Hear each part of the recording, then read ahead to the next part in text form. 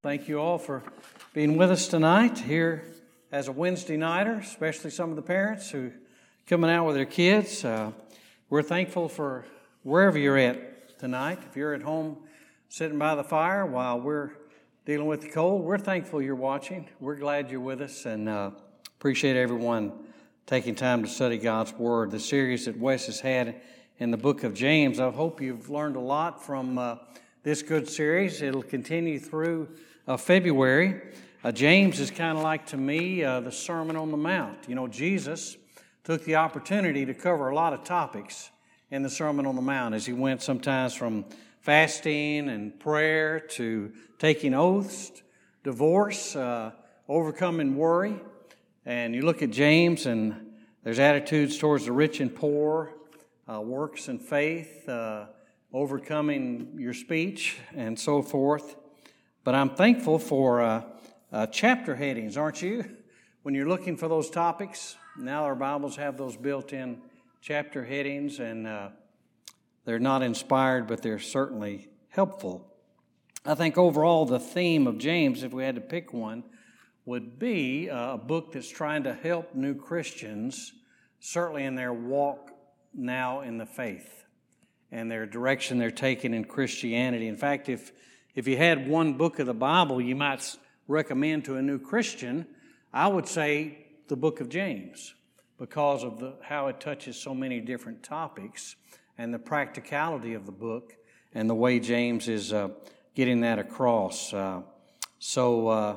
Again, tonight in my Bible, in chapter 4, if you turn to chapter 4, we'll look at some verses there overhead as well. The chapter heading says, Boasting about tomorrow. Boasting about tomorrow.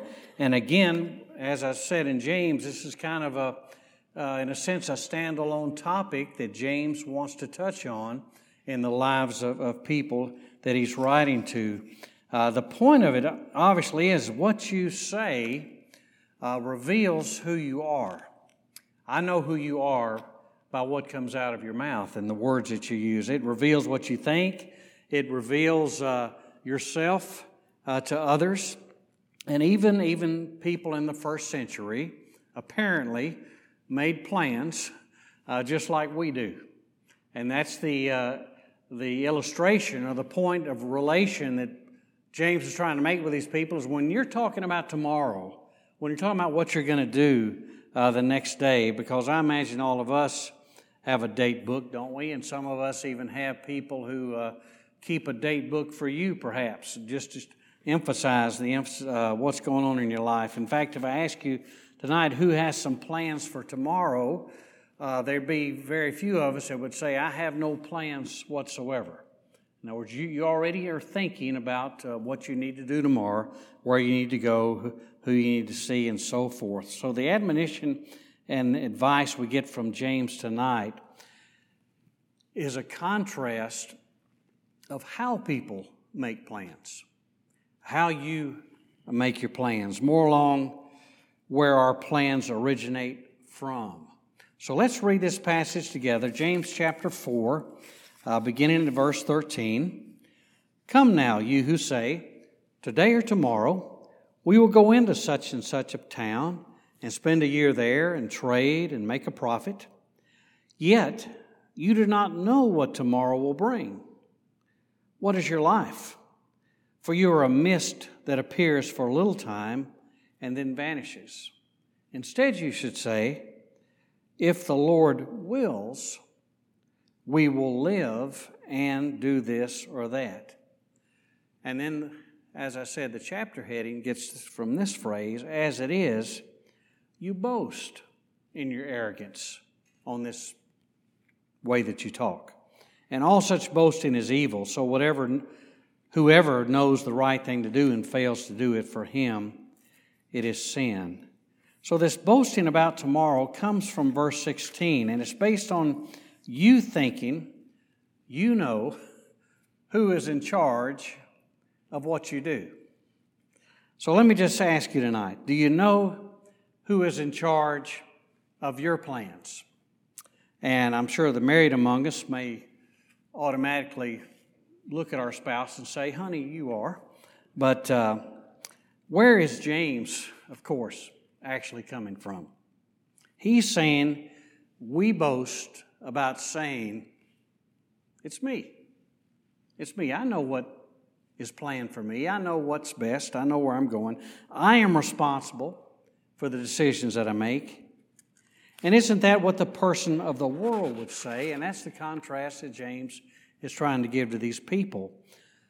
To them, James is trying to say, what would a disciple of Jesus say instead? What should you be saying instead?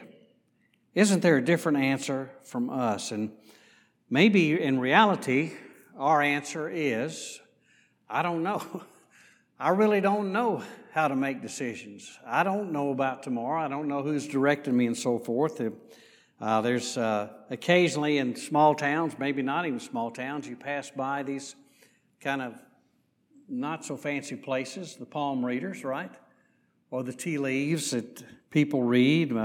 Some people talk about skywriting, or I need some omen. You know, the phrase, I need the writing on the wall. You know, that comes even from Daniel, from Belshazzar.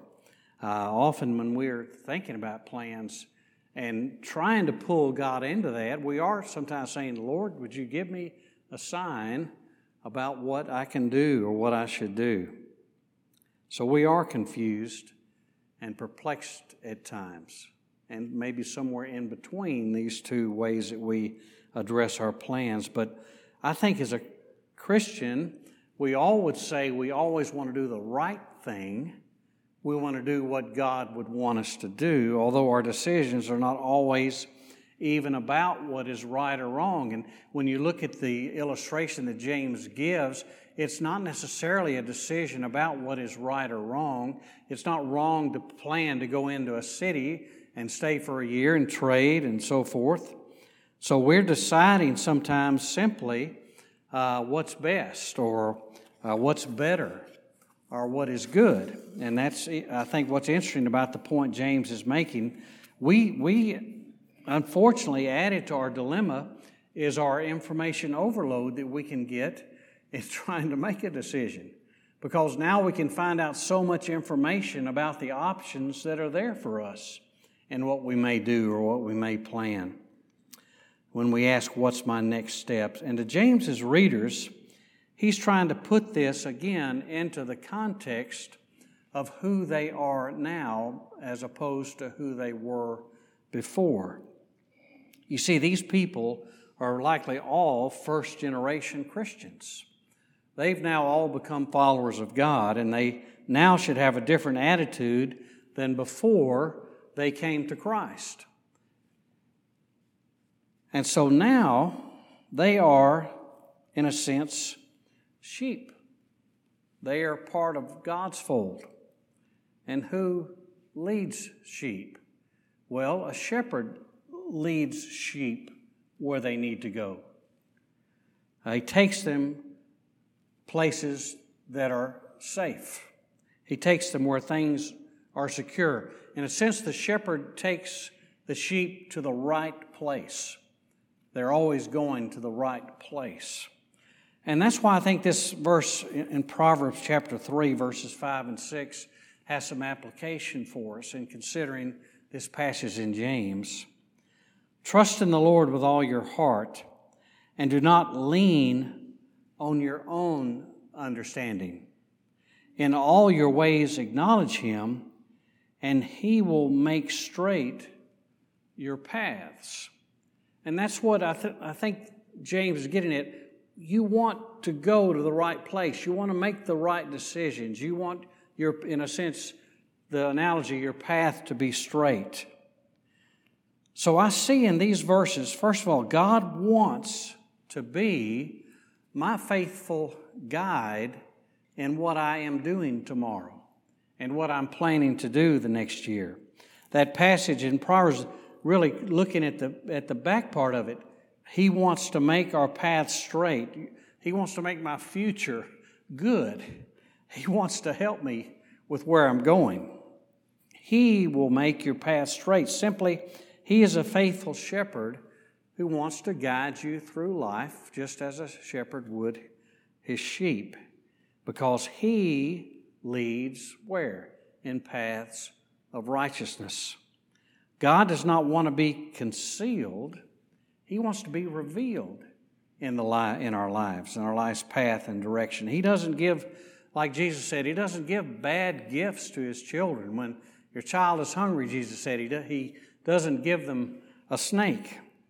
When we pray, Jesus said, to pray your kingdom come and what? Your will be done. God wants His will accomplished here in our lives. So what's the problem then? What is James pointing out then in James chapter 4 that's the attitude problem in these people? And I believe it is not the discovery sometimes of God's will that's our problem. It is the releasing of our own will. It's turning that a bit. Not the discovery of God's will, but the releasing of our own. Like he said, this passage, again in James, in verse 16, it is, as it is, you boast in your arrogance. In other words, yourself is being portrayed when you make those kind of statements. Your attitude is not right, and who's really doing the leading here? And he goes so far as to say that kind of boasting is evil. So our struggle is not necessarily determining what God wants us to do, but also discarding what we want to do. Let me ask you, what good is a leader if you are going to do things your way? What good is a leader to you? What good is God to you if you're going to do your own thing regardless? Kind of like a personal coach. A personal coach is to tell you where to improve, where to be better, and what to change. It's my understanding the worst people to have a personal coach are professional tennis players because they view themselves as kind of a prima donna. And the coaches come and go because players don't listen. They don't listen to their coaches. They just want an echo. They want someone telling them what they want to hear. And so do you want a leader or do you want just an echo of what you already believe? What does God say? He says it is Him, not me, that's going to that will make my path straight. And the only way that's done, according to that verse in Proverbs, is when I acknowledge Him. When I acknowledge Him, He will make my path straight. When I acknowledge Him as my guide. So also, following God's clear will positions you for clarity where His will is unclear. Now again, following what is clear positions you for following what is less clear as you go forward. Let me explain that. Wouldn't we all love for God to tell us, what job to take next? Or yes, you should move here. You should sell your house now. You should change residence. Or you should marry this person. Or yes, you should have a child now. Or you should have that second child. And here's what I mean. We're wanting to know God's will sometimes in a subjective area when we were already ignoring His will in an area that is clearly defined.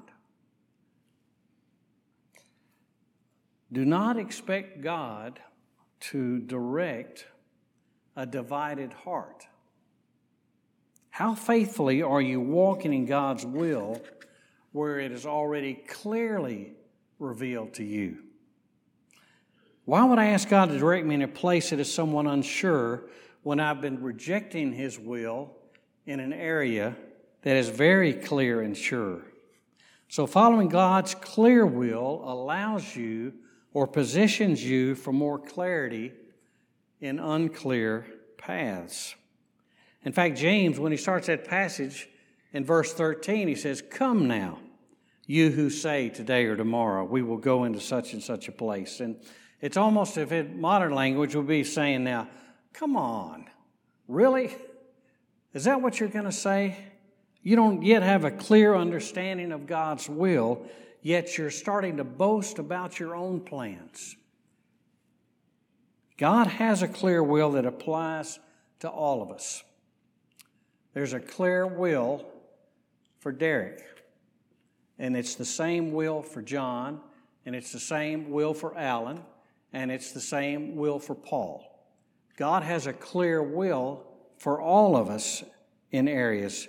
Look at these verses to illustrate that. These are true. In 1 Thessalonians chapter 4, verses 3 and 5, it says, "For this is the will of God, your sanctification, that you abstain from sexual immorality, that each one of you know how to control his own body in holiness and honor, not in the passion of lust like the Gentiles who do not know God." So, can you walk an immoral lifestyle and expect God to make your path straight? If you're ignoring Him in His clear will, why would you expect to be shepherded or guided in other unclear decisions of yours? Look at 1 Peter 2:15. "For this is the will of God, that by doing good you should put to silence the ignorance of foolish people." You should be doing good. You're a do-gooder, we might say. You're active in that. 1 Thessalonians 5 and verse 18. "Give thanks in all circumstances, for this is the will of God in Christ Jesus for you." How are you doing with that part of God's will and being thankful and content? And Ephesians 5, verses 17 and 18. "Therefore do not be foolish, but understand what the will of the Lord is. And do not get drunk with wine, for that is debauchery, but be filled with the Spirit." Another indicator of God's clear will for each of us. Life is not to be controlled by the sinful nature or our ungodly culture around us. So it's like if you can't do these things right, God, in a sense, is saying, how do you expect me to help you in other ways when these clear, direct ways of performing or acting within my will are not taking place? You know, when I was at basic training about 40 years ago, one of the things we had to do was fold our underwear in 6-inch squares, okay? Not 5 1/2, not 5 3/4. But our training instructor would get his ruler out and he would measure that, and it had to be a 6-inch square, and there were 3 or 4 of them stacked in a drawer. And here's why he said you had to do that. He said, if you can't fold your underwear in 6-inch squares, how can we trust you to load a bomb on a plane? And I remember I never did reply much to my training instructor, but I wanted to reply, I'm never going to load a bomb on a plane. But that was still the analogy to him. Jesus even wants his people to know that being in and out of God's will is a type of dividing line between who's within the grace of God. Look at Matthew 7:21. "Not everyone who says to me, 'Lord, Lord,' will enter the kingdom of heaven, but the one who does the will of my Father in heaven." Who's going to enter the kingdom of heaven? Those who do God's will. I hope God's will is clear, because it is in a sense, I said, a dividing line of who's going to be in heaven and who's not by whether or not they are in and doing God's will. I hope it's not difficult to know. It should be open to us, because Jesus is saying it's a difference maker to him. So if you trust in the Lord with all your heart, if you lean not on your own understanding, if you acknowledge him in all your ways, then you are a person within the will of God, and then he will make your path straight in the direction you're going and decisions that you're making. So tonight, let's assume you are a person sold out to God. His clear will is known and observed by you.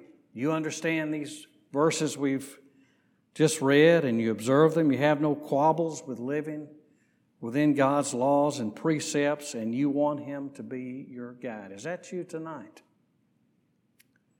Well, if so, let's take this a further step in the illustration that James gave. How are you going to discover God's will for you personally? The path that you are on tonight. Because the people in James were wanting or thinking they should go some places and they should do some things. They should do some business. And James says, we don't know what will happen tomorrow, but if you say, if the Lord wills, we will do this or that. But built into that still accounts for the fact that they have made a decision to do that somehow. In other words, you're still going to do that. Nothing's changed about the fact you may go to that town tomorrow for a year and do business, but you've changed the way that you've addressed your decision, if it's the Lord's will. So how do you make those kind of decisions in your life? In the last few minutes, let me give you 3 quick suggestions for that. First of all, turn to the Word of God. Turn to the Word of God because it is living and active, and it is the measuring stick for all divine guidance. Where else are you going to get divine guidance from? God does speak in different ways, and God moves in mysterious ways. But the New Testament church started and grew before they had any writings of the New Testament that you and I enjoy tonight. The early church simply was to devote themselves to the apostles' doctrine and to teaching. They were told to test the prophets and test teachers and don't believe every wind of doctrine. Don't believe it if it's contrary to God's word or His will. Weigh it against what you know. In fact, the Bereans, as you know, were complimented by that they searched the Scriptures to see if what Paul said was true. So if someone is telling you one thing, they're praying for you, they're asking God to help you, or you're making some decision based on what you're hearing or being told, but it's inconsistent with the Word of God, then certainly it's not within the Lord's will. So when you face those kind of crossroads decisions, I would encourage you to first always go to God's Word for direction. Read the Bible. Go to Bible class. Go to worship. Listen to the preacher. Let the Lord help you see something to direct your path. If you've preached long enough, you're going to have someone say after a sermon, you were talking right to me. That is just what I needed to hear tonight in what was presented. And that's really, I've never taken that as a compliment necessarily to me, but a compliment to God's Word and a compliment to the Holy Spirit. It's also a compliment to that person because they're recognizing that they've learned something from a spiritual presentation that has application to the path that they're on. And brothers and sisters, the Scriptures, we have to realize, is not like any other book. Like I said, we can get information overload on all kinds of things in making a decision about some subjective area. But how often are we turning to the Word of God? Because it's living and active. Paul says the writer of the Hebrews says it's the sword of the Spirit. Secondly, request and expect guidance from God.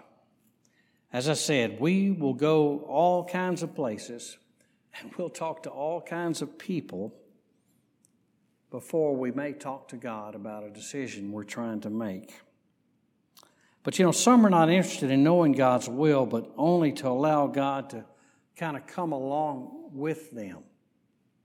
I've got my personal journey planned, and here are my intentions, and here are my decisions. And God, would you come along with me on what I've decided to do? That's kind of like me saying to Laura, got our next vacation planned. We're going to Iceland. Here's when we're going. And things are going to be great. I hope you like it, but that's my plan for us. Well, that would not be as high on her list as it might be for others. And sometimes we treat God this way. We pray about our plans and for Him to come along with what we have planned. And that is what James is getting about with our arrogance. So instead say, if it's God's will, be people who will ask God for an answer and not give Him the answer instead. And then listen and wait, because it may not be an easy answer. Ask for a clear answer and then the courage to do it. James chapter 1 and verse 5 says, if any of you lacks wisdom, let him ask God, who gives generously to all without reproach, and it will be given him. And then Psalms 143, teach me to do your will, for you are my God. Let your good spirit lead me on level ground. So this is all about asking God. This verse in Psalms 143 is a prayer. Teach me, God. Give me the wisdom to know. Because God is not leading us necessarily with an itinerary. You know, when we look at Paul's life, he made plans, but he would surrender those plans to the Lord and allow the Lord to direct him in that path. You know, in June of 2015, I never dreamed that I'd be living in Texas a year later. That was maybe the furthest thing from my mind. But God had a different plan, and I'm thankful that He did and worked out the path to bring us here. And there are many unclear situations for us. Are we going to go here or there? Are we going to do this or that? And sometimes it seems God is not giving me permission, or God is not denying me either. What do you do when you're in a situation and you've prayed about it, you've read the book, you've asked for guidance from different people? I would simply say, if you are locked into His clear will, and if you're into His Word, and if you're into prayer, then that is simply enough. Then you decide and say, if it's the Lord's will, I'm going to travel here, and I'm going to do such and such. But thirdly, God uses His people to guide us. And just briefly, the first ones that you have are who? Mom and Dad. The first one that you have are your parents. I truly believe, God speaks to people through Christian parents, faithful Christian parents. The training and influence and advice one gets in a Christian home is invaluable, and I hope sometimes is life-lasting. My father's been gone 15 years. He was an elder in the church. But I still, in making a decision, might say, what would my father tell me to do? What advice would my father give me? Or maybe you'll ask, what elder at the church should I be asking advice from? Or what elderly person at the church would be good to give me advice or direction? But in all three of these, in getting into the Word, into prayer, guidance from other Christians, don't let the details of what you don't know of God's will crowd out the application of the details of what you do know. Be obedient in the areas that you are sure of. Simply stay faithful to God when you're making a decision, because a path can be straight and yet difficult. You know, Paul, when he was given that vision to come over to Macedonia, was a direct guidance from God to say, this is my will for you, Paul, to not go where you want to go, but to go instead to these other cities. So he gets to Philippi, and he's arrested, and he's beaten, and he's in jail. And he might be saying, Lord, is this what you planned for? Is this the straight path that you wanted me on? But of course, before that night is over, a family is baptized and a church is established. And when Paul writes the letter to Philippi in chapter 1 and verse 3, he says, I thank my God in all my remembrance of you. One of his favorite churches was the one where he'd been persecuted the most. So you cannot assume because a path is difficult that it is out of God's will. Even the story of the cross. When the beaten and bruised body of Jesus was carrying the cross to Golgotha, Jesus was right in the middle of God's will. When the nails were driven in his hands, that was the will of God. And when the guards were blinded by the stone, and he was raised from the dead, conquering death and the grave, it was the centerpiece of the will of God. Let me close with Hebrews 13, verses 20 and 21. Now may the God of peace, who brought again from the dead our Lord Jesus, the great shepherd of the sheep, by the blood of the eternal covenant, equip you with everything good, that you may do his will, working in us that which is pleasing in his sight, through Jesus Christ, to whom be glory forever and ever. Amen. Let's close tonight with a prayer. Father, we come to you with plans and decisions that we're making personally, as a church, as groups. We are in many places tonight, Father, sometimes uncertain of tomorrow.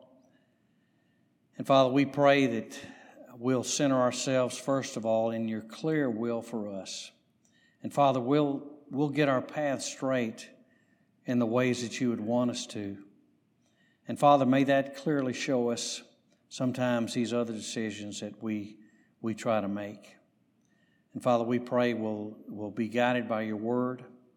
We'll continue to ask you for guidance. And Father, may we as a fellowship of believers be those who can assist and aid and help. Father, bless each family here tonight and where we go from here. It's in Jesus we pray. Amen.